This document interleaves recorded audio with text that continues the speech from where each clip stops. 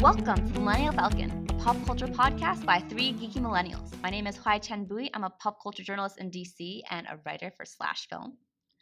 And with me are... I am Anya Crittenton, Associate Editor at The Tracking Board. And I'm Willoughby Dobbs, a filmmaker in the DC area.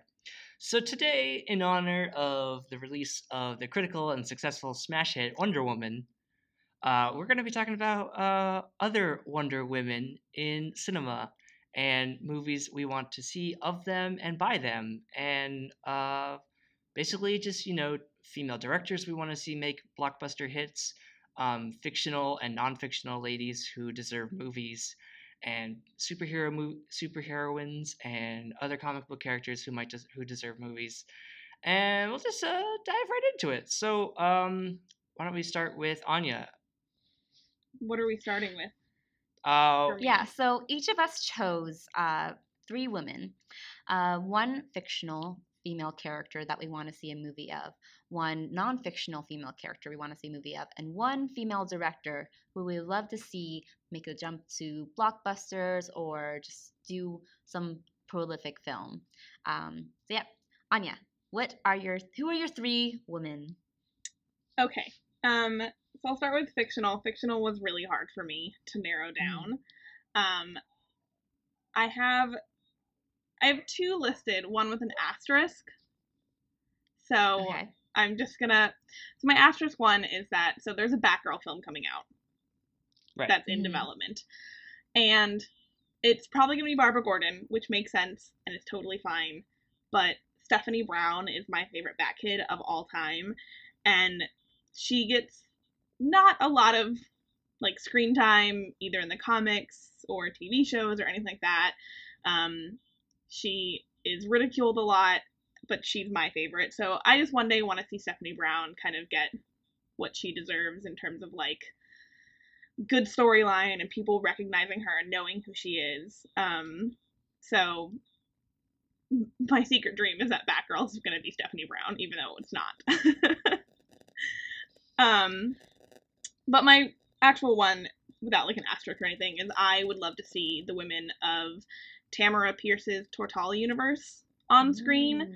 So I've talked about this before, but Tamara Pierce is an author, and her Tortall universe is basically like a medieval high fantasy universe. There are mythical creatures and kings and queens and courts and kingdoms and knights, and she has a couple different series within that universe, and they're all feature female protagonists, some of whom are just lady knights, some of whom can talk to animals.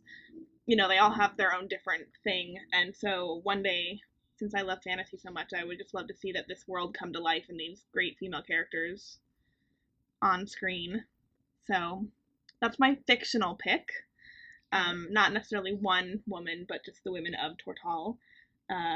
She's never been adapted by Hollywood ever before. She has concerns about it as an author. She's talked about that before. So we'll see if it ever happens. I would love to see a Tamara Pierce movie. She has such great, rich stories, and they're all led by wonderful female characters. So it's honestly high time that they do it, because they are adapting so many books that are not as high quality, and Tamara Pierce is just, all her books are so great. Yeah, completely agreed. All right, so the next woman I did, the non-fiction woman that I chose to kind of be adapted, her name is Alla Natsimova, and she was a Russian actress in the early 20th century. She came over from Russia to America, and she acted on stage and in silent films in Hollywood. So she's really interesting and really fascinating, and obviously I love stories about Hollywood, as cliche as they are. But the other thing about her is that she was a queer woman, and we need more representation of queer women on screen. And the whole thing with her is that biographers have called her the most notorious Hollywood lesbian actress of all. I know, it's very embellished. So she coined the term sewing circle, which was basically just a euphemism for a gathering of queer women. And so she would host sewing circles at her house of just all these queer women. getting That's together. amazing. And then the other big thing is that she had a marriage to a gay actor named Charles Bryant, and it was what was known as a lavender marriage, which was basically just they married each other to hide the fact that they were both queer.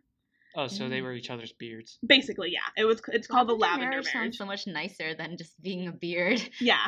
So this lavender marriage she had, although when it was exposed, it really hurt her career, and she never really sort of bounced back from it. So I just think her story is rich to be adapted to the big screen. It's, full of intrigue and scandal, and, she's a glamorous actress. And, I just want to see more queer women leading their own stories in Hollywood. So that's my nonfiction pick. And then my director, the female director of my heart will always be Sofia Coppola. She's one of my favorite directors of all time. But I think she's having a pretty good go of it lately. So I feel like I wanted to pick someone who's a bit lesser. Sofia Coppola just won Best Director at Cannes, which we can talk about a bit later, because Cannes had some great moments for women this year. But my pick is Ama Asante, who is the director of films like Belle and The United Kingdom. So she's mostly only done kind of period romances. I've actually only seen one of her films, Belle. I want to see The United Kingdom, but I just haven't had the chance to yet. But Belle had a really big impression on me as a film, because it was, led by a woman of color, and the story of a woman of color in history. It's a period piece, it's lavish, it's beautiful, and Ama Asante just really handled the film very beautifully and very delicately, while not being afraid to kind of tackle issues of race and sexuality and things head on. So I would love to see her get some more high profile projects, because I think she's a wonderful director, and it's a shame that more people don't know her. And she's a woman of color. So I think we also need, intersectionality in our representation and diversity. Agreed. So those are all my picks. Okay. All right. All right, I will go next. Okay. So my first pick for the fictional character is a superhero, and she's actually a really recent superhero. It's Miss Marvel. So she's the Muslim American teenager who took on the mantle of Miss Marvel from Carol, and after she Carol became Danvers. Carol Danvers after she became Captain Marvel, and she is an Inhuman who gets her powers after a Terrigen mist envelops her town, and she has the powers essentially of shape-shifting and kind of stretching her body. She's like a mix between like a shapeshifter and Mr. Fantastic. Fantastic. I'm like, oh yeah, that dude.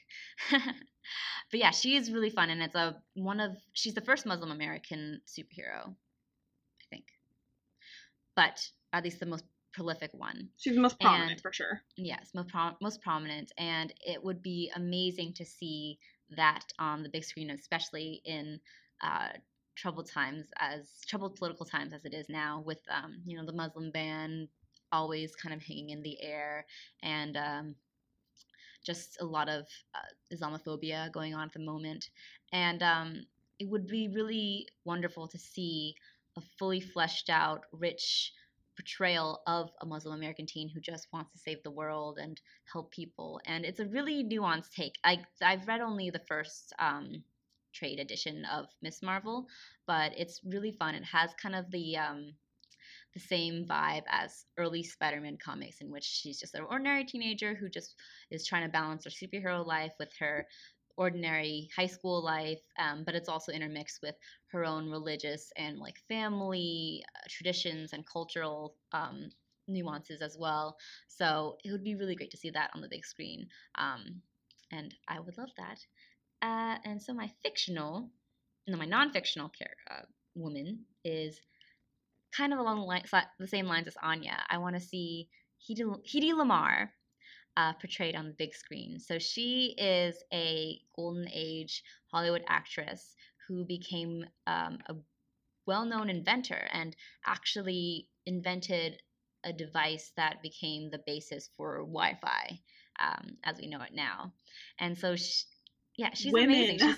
she's a badass who was working through like World War II and became, like I was looking up a little bit of the history beforehand because I didn't actually do much research, sadly, but I would love to see, again, her story on the big screen and not just like a typical biopic, but like about how she was struggling against, gender issues and sexism and not having a lot of prolific women inventors at the time. It would be great to see her struggling with that as well as like her discrimination against, her looks, and she's an actress and everything.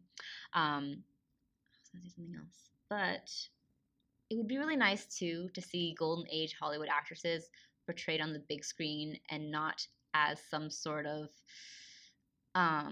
soapy, lurid portrayal that we've been seeing lately. I'm thinking a lot of actually about Feud and the portrayals of Betty Davis and Joan Crawford and kind of the campy takes that we've seen on golden age actresses. The many attempts to try to bring Marilyn Monroe to the screen often end up being really flat because they focus on like her the iconography surrounding her, not actually her.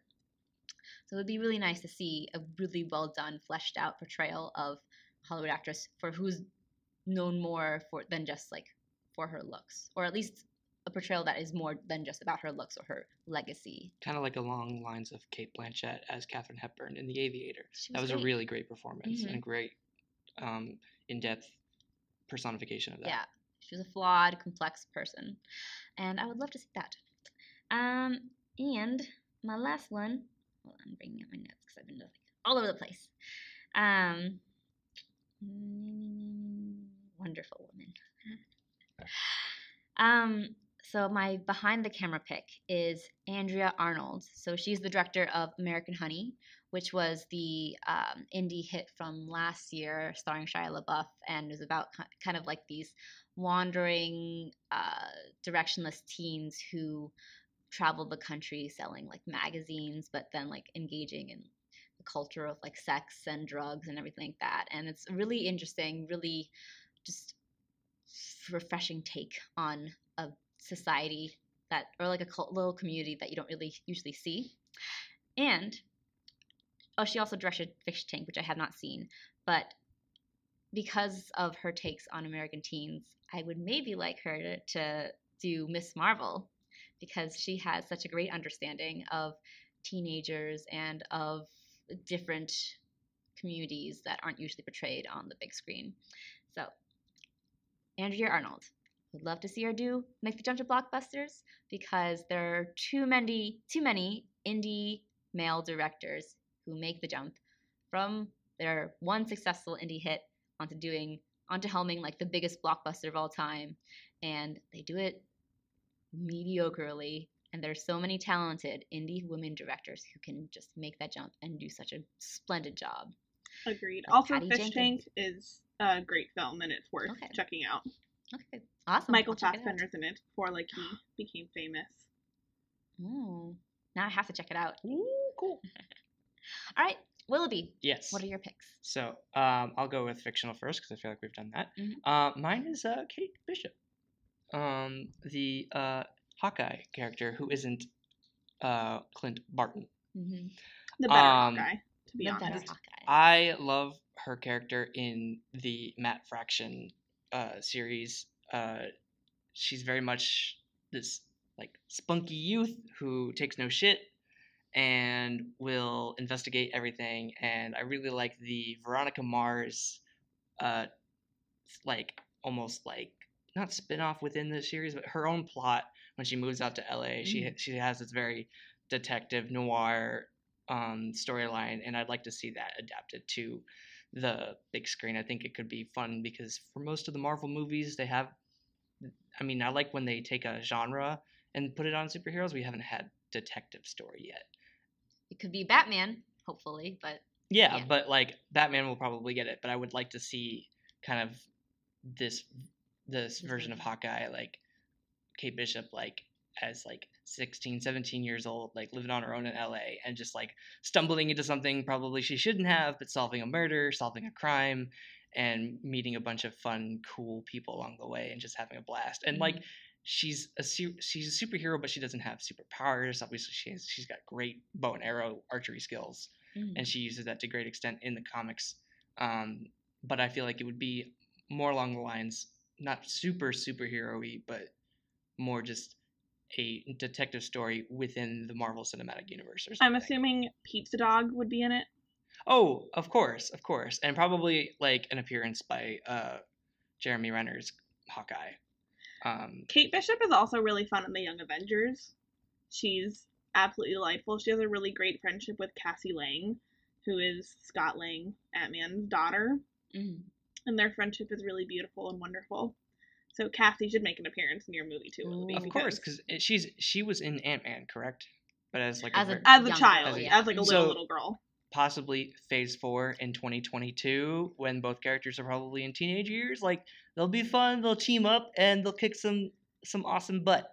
Yeah, and Cassie's hero name is Stature, and she can grow really big, just like Scott can occasionally. I've only read the second Young Avengers series, which had Kate Bishop, but what took place after the Matt Fraction Hawkeye series, and it had America Chavez in it, and she had a sort of, I wouldn't say fling, but kind of a little. They definitely have a flirtation. A little flirtation, yeah. The Young Avengers are so much fun. They're really great. And the Young Avengers, the volume 2, the one that you read, is kind of sad because that's after Cassie died. Oh, yeah. So that's why Cassie's not in it. But Cassie just came back recently, and she and Kate had a big reunion, and it was beautiful. Aww. So, yeah, spoilers for anyone listening. Cassie dies at some point. But it's fine. It's comics. She's back everyone now. Dies, everyone comes back. Exactly. Except Uncle Ben. Except Uncle Ben, and before that, except Gwen Stacy, but now she's back. And before that, Bucky Barnes. Yeah. But now he's back. And before that, Jason Todd. That too, Jason Todd. Damn, Uncle Ben really can't catch a break.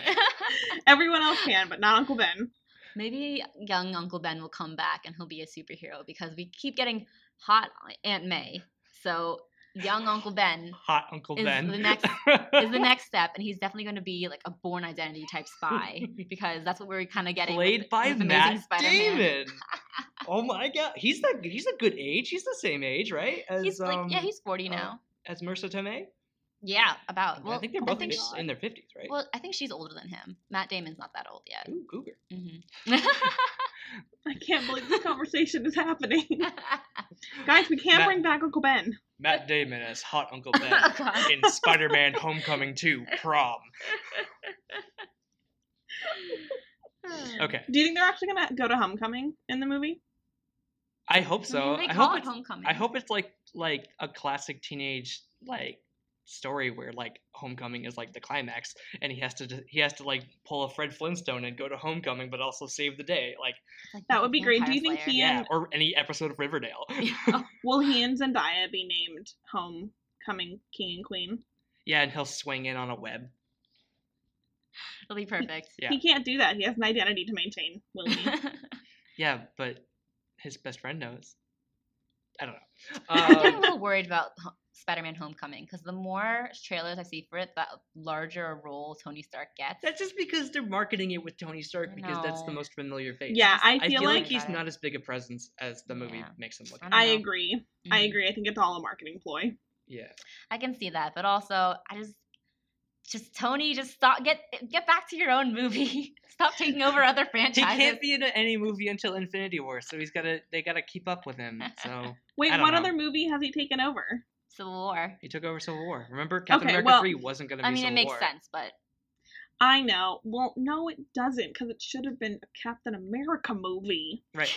It shouldn't have been Avengers 2.5. I know, but I will say, it was more than just Tony who took over that film. Yes, obviously, everyone took it over, and we don't want to relitigate 2016 any longer than we need to.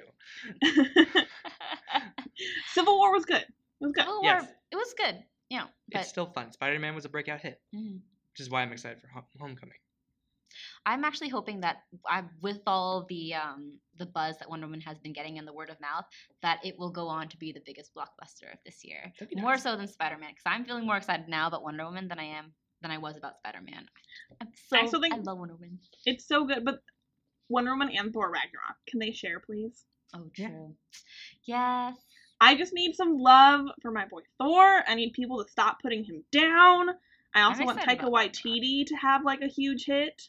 Yes. He deserves it. So we'll have Thor and Wonder Woman. They'll be like the top ones, and like everything else can go away. I agree with that. It's wonderful. But you know who would win in a fight? According to Chris Hemsworth, even Wonder Woman. Of course. I think Wonder Woman would win in any fight, and like the reason I put her above everyone else is just because of her Amazon training. Yeah. Oh yeah. Like Thor She's is a just trained warrior. Thor is just as powerful as she is, but he's not trained the way she is. He probably had like a tutor, like growing up, someone to help him. Like, but then he kept ditching fight. with the Warriors 3. Yep. Yeah. So, but like she was like she wanted to train. He probably didn't. Yep. He was like, I don't have time for this. I'm the prince. Although they both really wanted to go to war right away. Yeah. Take me to the war. Steve Trevor's like, what? Her for different reasons, though. Oh yeah, of course. Yeah. She wanted to stop it. He wanted to prolong it. Yep. He just likes to, he just likes the thrill of it. Yeah. Yep. That's what he learned. That was his lesson. All right.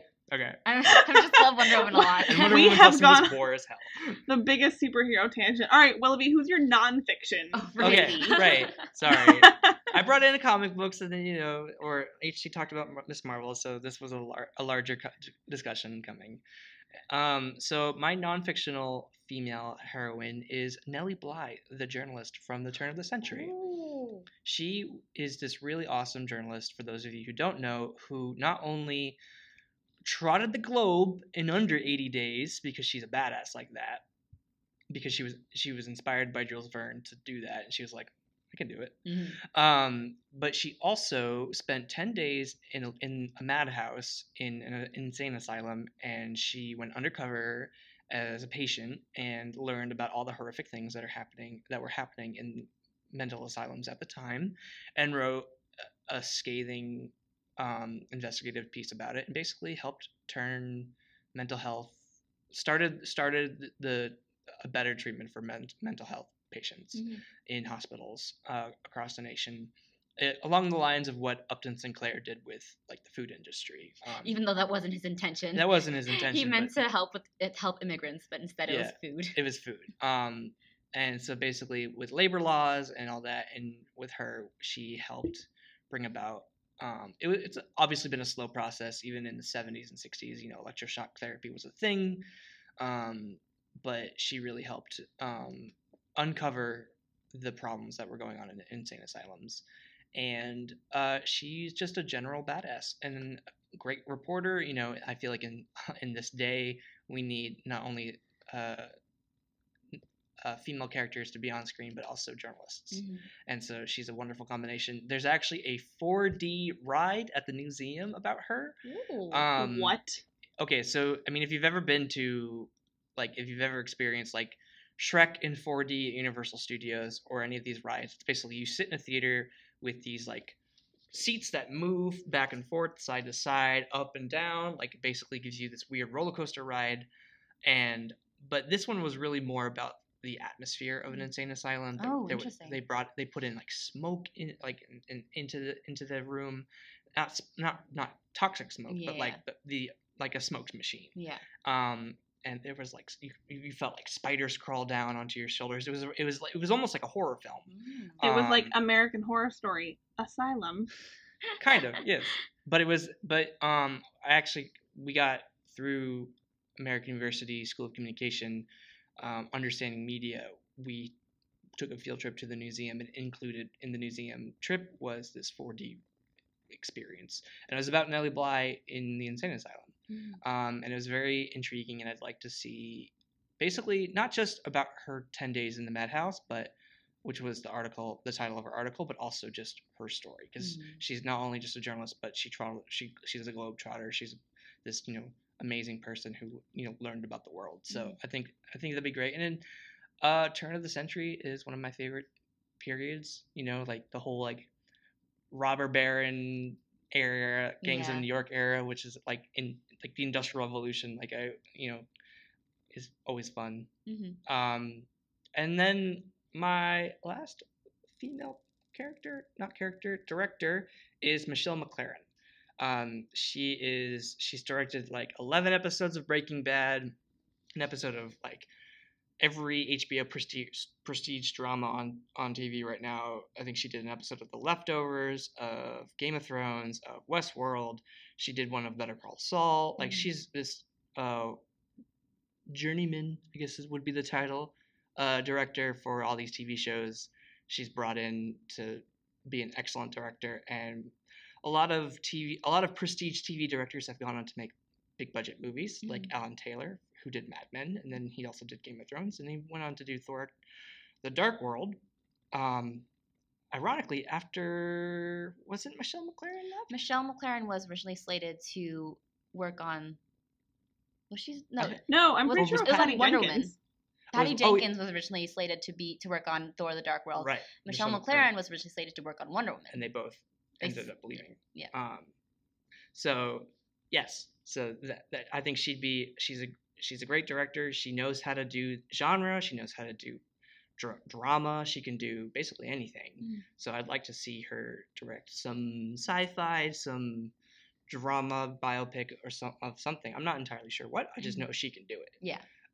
She is ready to make the jump. Yeah, she's basically, because Patty Jenkins famously directed the pilot of The Killing, which I've heard it was good, but I didn't watch it.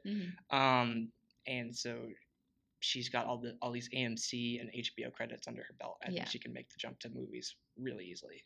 Agreed. Now that prestige dramas basically are, we hate the term 10-hour movies, but they're very much like that. Yes. In terms of production. They're not just all on sets and stuff. That's why I like them.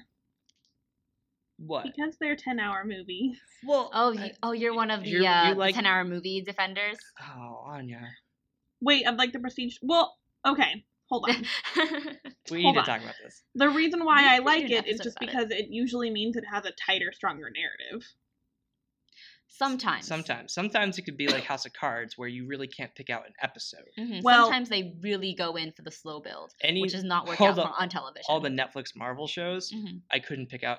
I could pick out moments. I can't pick out like a singular episode and describe it as, oh, this is the episode where this. Yeah, you can still have a strong episode storyline that's somewhat self-contained, but still lends to a larger arc. Yeah. Yes. I just think shorter episode orders in general. Yes. Oh yeah, no, I'm not disagreeing with you on that. I'm disagreeing on the term.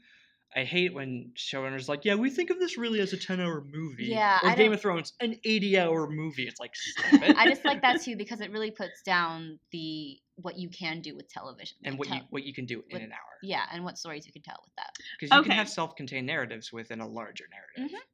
I misinterpreted then. I'm on your side. Okay, cool.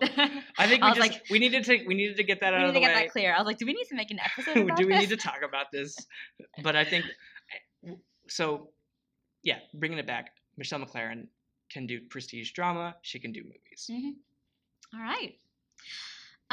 Do you guys have anything else you want to add about Wonder Woman in front of and behind the camera? I do. I want to, because I mentioned this briefly, but like Cannes, I just want to talk about like what happened at Cannes and why it was like so. So Sofia Coppola won Best Director for The Beguiled, coming out later this month. Everyone, please go see it on the big screen. That's how it's intended to be seen. It's gonna be great. I'm very excited. She is the second woman to ever win Best Director at Cannes. So that is sad but exciting. It's a monumental achievement. There are a lot of monumental achievements happening with women lately. First of all, with Sofia Coppola at Cannes, and then this weekend with Wonder Woman's opening box office numbers, it makes the largest opening for a movie directed by a woman ever. Yep. Yeah, the last one was the first 50 Shades of Grey movie. So as much as you want to deride that film, like, let's not count on the fact that it made a lot of money and it was a female director. So Wonder Woman is going to beat that this weekend, which is exciting. And then Jessica Chastain spoke up at Cannes last week I really liked how frank she was. She talked about the fact that a lot of the movies she saw at Cannes portrayed women in disturbing ways, and disturbing was the word she used. And I liked how upfront she was about this, and the fact that she wasn't kind of afraid of her image or the politics or like PR for her to speak up like this. And she was a judge at Cannes, right? Yeah. Yeah, so she was watching all these films and basically making a point about them. Yeah, and saying that like we need better stories about women. We need women behind the camera. Because I think what people kind of forget is that, like, we're not saying we want stories about only good women. Mhm. Like, we also want stories about women who make mistakes, women who anti-heroes. are, you know, a couple weeks ago I watched Monster for the first time. That's the It's one directed with Charlize by Theron? Patty Jenkins. Yeah, Yep, directed by Patty Patty Jenkins. Jenkins. And starring Charlize Theron as serial killer. And it was wonderful. It was a great film, but obviously, you know, like, her character is not, it's complicated to say the least. That was almost like one of her breakout roles, Charlize It was, Theron, it was, right? yeah. She won 17 awards for that role alone. That's incredible. Yeah. I just remember And, you know, people talking about her transformation into this character. Yeah, and so, like, I think it's important, you know, like, Jessica Chastain, her comments about, like, disturbing portrayals of women, it's not that we only want women, you know, put on pedestals, but, like, it's when they're depicted typically by men, you know, sexualized and objectified, and, like, I think that's the whole thing about, like, disturbing, is that, like, they're allowed to be flawed, but, you know, when they're painted in this, like, misogynistic way from the point of view of the camera, if that makes sense. Yeah, no. And I liked what Jessica Chastain also said about she wants to see women on screen that she knows in real life, because most of the women that we see in movies are the ideas of men and are created through that lens. So when Anya was talking about she wants complex, interesting women, I always go back to my definition of a strong female character, which is not just, you know, a badass who can slay tons of men at the battlefield, but who is complex and multifaceted and has as much depth as any male character. It's basically like as complex as a woman that you know in real life. So I agree with you completely, Anya. There's that really great quote, I forget who said it, which is terrible, but, like, it's about how, like, most of the men on camera, like, you would never meet in real life. Like, no human is, like, that amazing or accomplished or, you know, etc. And yet most of the women on screen are not as great as women you know in real life. I should find the actual quote. Oh, it's I think really I know that quote. Yeah.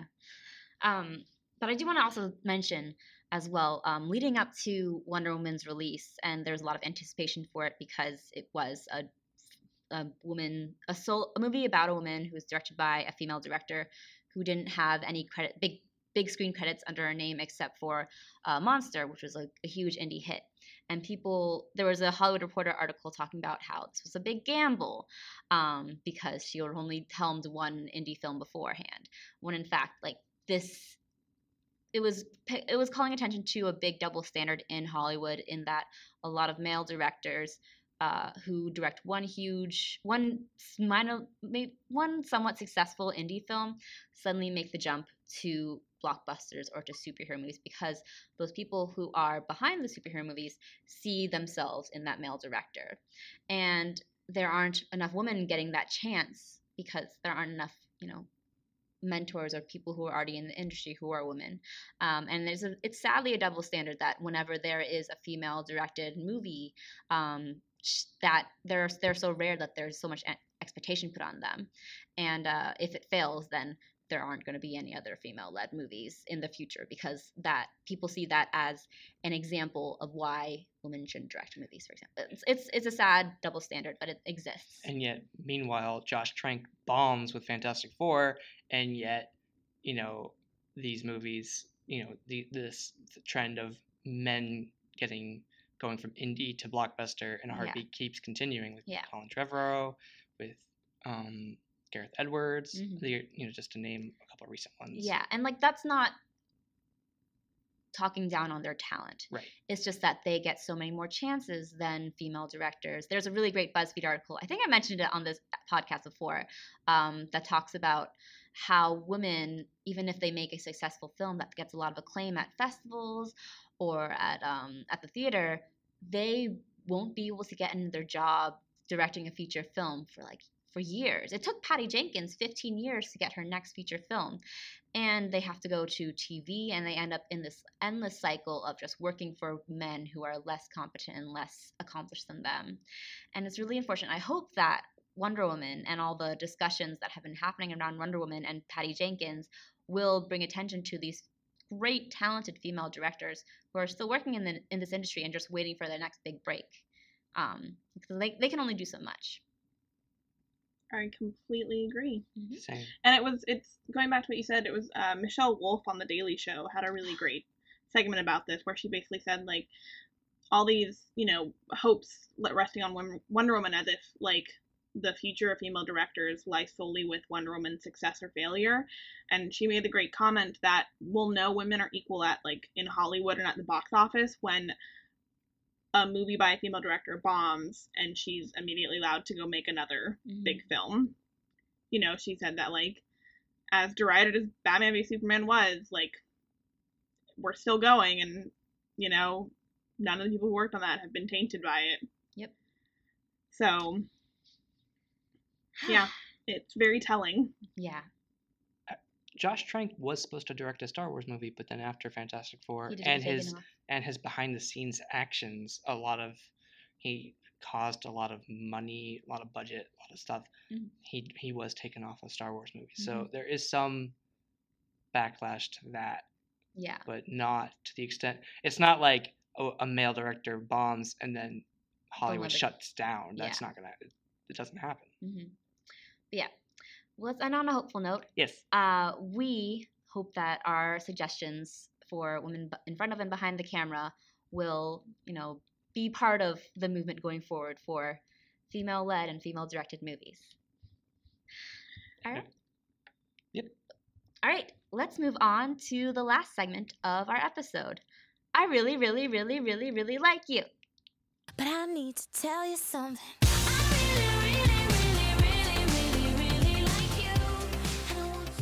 So, Anya, why don't you go first? What do you really like this week? All right, so what I'm really liking this week, I'm not going to say Wonder Woman, even though I am really liking it. I'm assuming one of you guys are going to take it, and I have something else. But I do want to say I really, really loved it. But I am really liking the soundtrack for the Broadway musical Come From Away. Never heard of it. Have you guys heard of this one? Okay. I have not heard of it. So Come From Away is one of the front runners for the Tonys. The Tonys are a week from today. Oh. And Willoughby and I were like, we did not know that. Oops. I am very excited for the Tonys. And it's an exciting one this year just because the race is kind of tight between three big musicals right now. It's between Great Comet, Dear Evan Hansen, and Come From Away. I am personally rooting for Great Comet, but Come From Away has become a close second. So Come From Away, I'm going to give you the synopsis, because I first heard the synopsis and I was super skeptical, and I was like, I don't know about this, guys. So this is a true story that the musical is based on. So on 9/11, 38 international flights were diverted from landing in New York, and they all instead landed in this very tiny town called Gander in Newfoundland, Canada. Oh, I have heard of it. My parents went to see it in D.C. Yeah, and so all these planes had to divert to this tiny town, and they were stranded there for several days, and basically the town of Gander and some neighboring towns, like, basically dropped their lives to take care of these people who were stranded, and, like, took them in and, like, formed long-lasting friendships, and all these, wonderful, beautiful things that show how great humanity really is. And I was super skeptical at first, because it sounded very, like, trite and, like, saccharine to me at first, and I was like, I don't know how this is gonna work.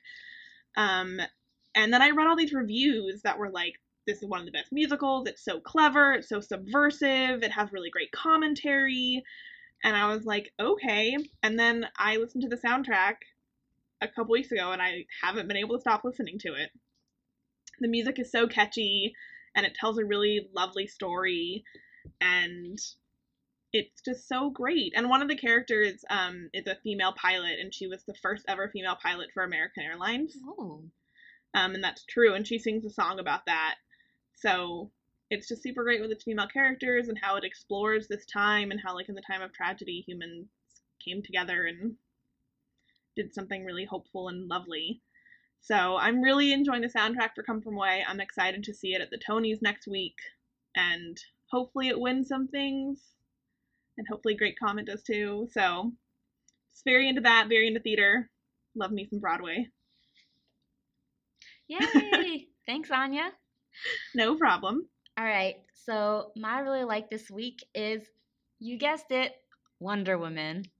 I have seen it twice already. Me too. I love it so much. So I just want to say that I was never a big Wonder Woman fan before I came into this movie. Her character was always quite imposing and brutal and never really quite gelled with me. I've always been a fan, I've kind of been a champion of those compassionate female characters whose empathy and whose kindness are their strengths. I enjoy like the badass female character as much as anyone, but I think that women who are kind are just as badass. And Diana in Wonder Woman was all of those things. And it made me so happy to see that on the big screen and to see it done so well. That you see, and you see it so rarely too. Like, even though we have portrayals of that in Disney films, in like Beauty and the Beast, for example, there's always this notion that a woman who has more feminine characteristics is weak. And I love that Diana can, well, she is weak in some aspects, but I think I like that she can be weak. I like that she can be kind and naive, but strong, and she can do battle and be all those things and still like be such a great, well-rounded character. And I've said this before on like Twitter, but she really reminded me of the best of the Disney princesses. She really is the embodiment of the inquisitiveness of Ariel, the strong-mindedness of Pocahontas, the honor and just panache of Mulan. I don't know the word for it, but just like the willingness to fight of Mulan, and she has that complex, that hero complex of Moana, and also the magical hair of Rapunzel. And her tale, in essence, is kind of that. There is very parallel to Rapunzel's Entangled, as well as like Flynn Rider and Steve Trevor being somewhat similar as well. Just putting that out there for you guys. And I like that it takes that idea that like of the Disney princess and how it puts forward and puts on as a priority those ideas of compassion and love being the victors at the end of the day, and reaffirms that at the end of Wonder Woman. I will go more into this during our review of Wonder Woman in a couple of weeks. It might be next week. But I wholeheartedly enjoyed it. I cried several times throughout. The characters are so great. Steve, Trevor, and Diana are my OTP, and I love it. I'm going to read a lot of fan fiction about them now. I'm going to cry while reading it. HD, I have to ask, have you read a lot of Wonder Woman comics? I haven't actually. Because the Wonder Woman you're describing is the Wonder Woman I've always known. Oh, like, really? The compassionate. Like, Wonder Woman has always, the whole thing about Wonder Woman is that she's always been very compassionate and kind and soft to humanity. But, like, she's so strong, and she's an Amazon, and in some origins she's a demigod. But her femininity and her kindness never negate her strength. And so I just think you should maybe check out some more Wonder Woman comics, because I feel like true. You haven't seen. I would really recommend Greg Rucka's run of Wonder Woman, which is my favorite Wonder Woman run, and I think you'll see the Diana that I've always known Diana, in the comics. You're talking about was in like Justice League. Most of the Diana that I was exposed to was through the Justice League animated show, which showed a very kind of. She was brash. She was kind of a scary Wonder Woman. Gotcha. And I think even in the DC animated movie of Wonder Woman, which was her origin, it was kind of similar as well.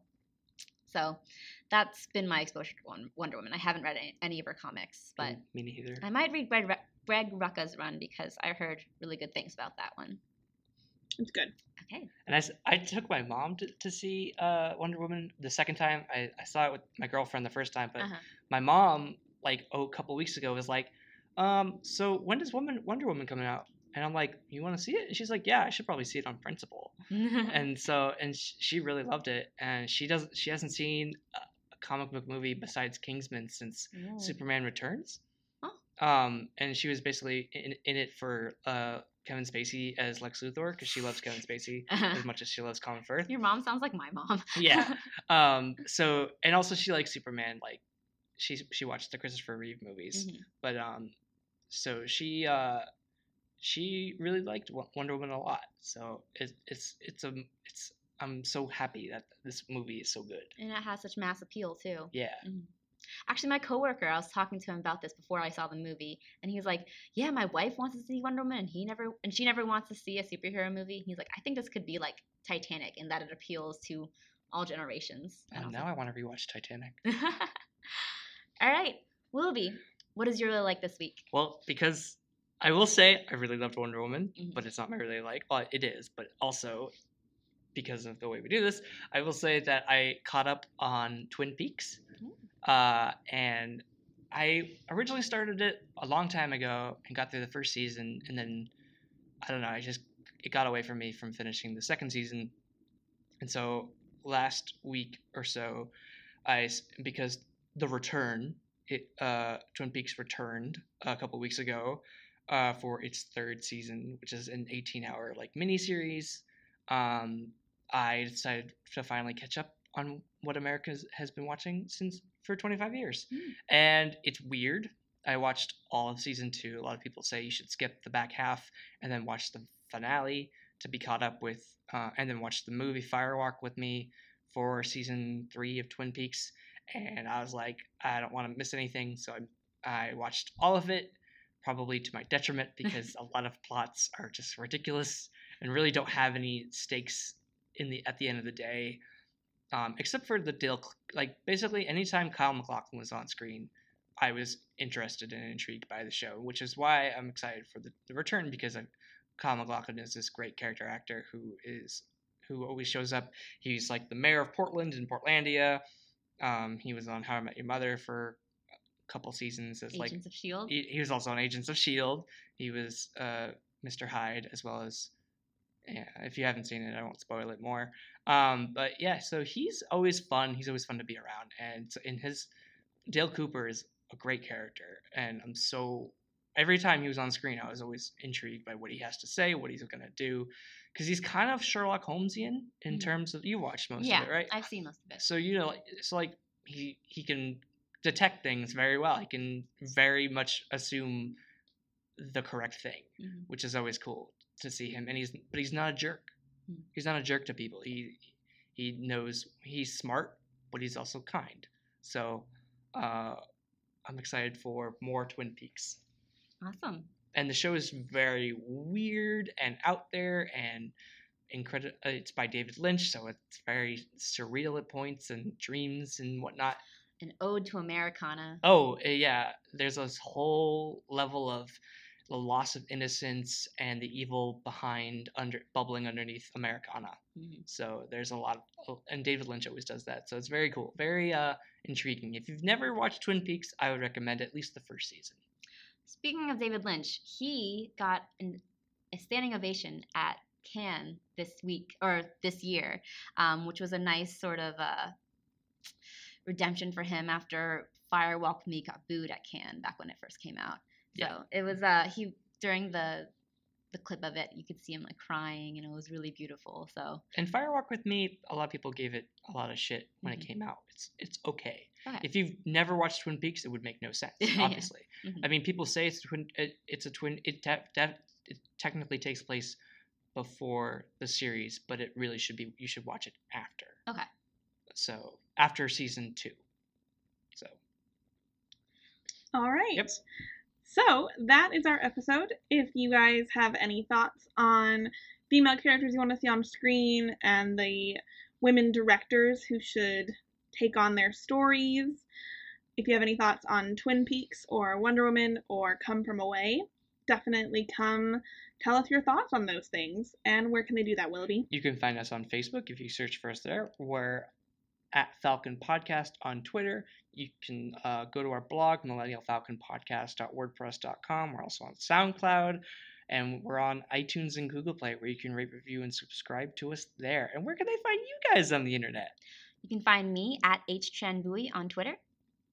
You can find me at Anya Crittenton on Twitter. And you can find me at Willoughby Dobbs on Twitter. All right. Thanks for joining us, guys. Bye!